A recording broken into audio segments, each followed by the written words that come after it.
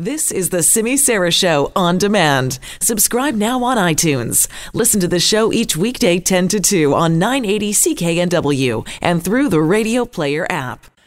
How did it happen? How did one of the most well-known prisoners in the United States manage to kill himself, even though just last week he was on suicide watch? There are so many questions about the death of Jeffrey Epstein, who was being housed in a high-security Manhattan jail, and politicians of all stripes are demanding answers. Attorney General William Barr in the United States said today that there were, quote, serious irregularities at this Manhattan federal jail where this happened over the weekend. He said he was appalled by Epstein's death and fired a warning shot to anyone who may have been involved in the wealthy financier's alleged crimes. This sex trafficking case was very important to the Department of Justice and to me personally. It was important to the dedicated prosecutors in the Southern District of New York and to our FBI agents who investigated the case and were preparing it for trial. Most importantly, this case was important to the victims who had the courage to come forward and deserved the opportunity to confront the accused in the courtroom. I was appalled, and indeed the whole department was, and frankly, angry to learn of the MCC's failure to adequately secure this prisoner. We are now learning of serious irregularities at this facility that are deeply concerning and demand a thorough investigation. The FBI and the Office of Inspector General are doing just that. We will get to the bottom of what happened, and there will be accountability.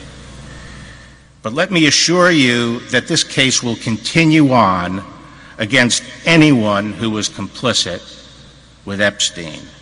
Any co-conspirators should not rest easy.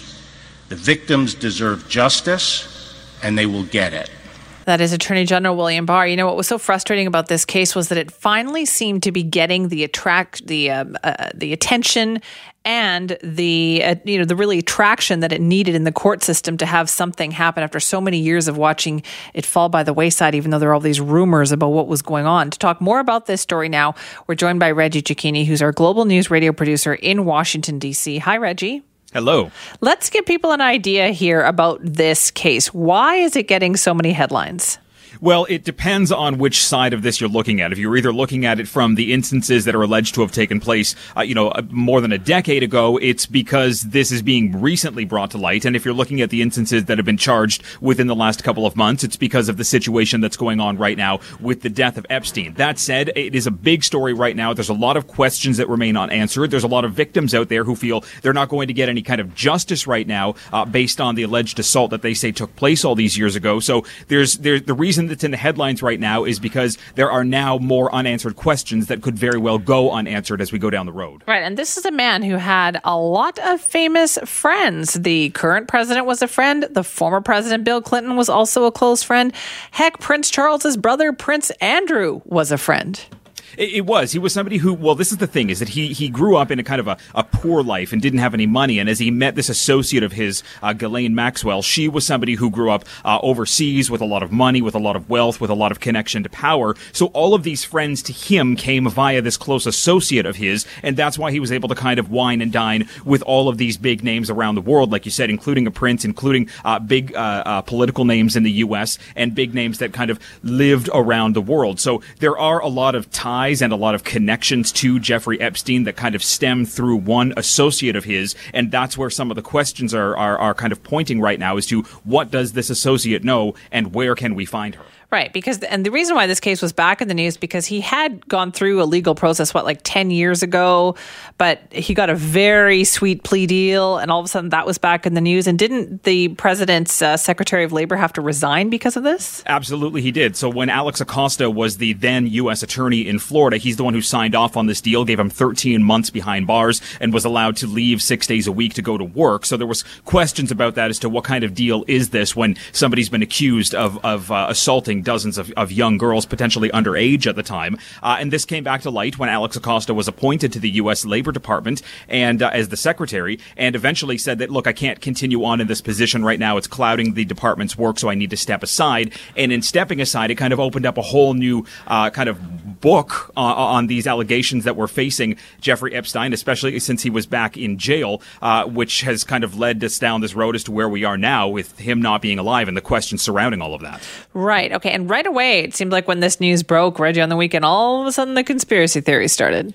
Well, yes, we knew that potentially there would be a conspiracy theory just based on the sheer number of people that Epstein had been associated with. But it was the simple fact that the president was using his official Twitter account, which he says speaks for himself, to kind of push these conspiracy theories forward up to and including things that the Clintons may have been connected to this death, because there's a potential that they could make a link to Bill Clinton's time that he used to spend with Jeffrey Epstein. So we have the president of the United States perpetuating these conspiracies out there. And we know that his Twitter feed is often followed very closely by those who are very into what the president has to say. So this is a very dangerous path that we're heading down right now when it comes to these conspiracies. Right. And yet it seems like nobody was immune, because there were lots of powerful men who spent some time with this guy. There were lots of powerful men, and we're seeing a lot of Democrats that were these powerful people that were spending time with Jeffrey Epstein. So there is some questions. There are some questions linked to the conduct that was taking place inside Epstein's facilities and homes that were around the world, on one of the islands that he had owned as well,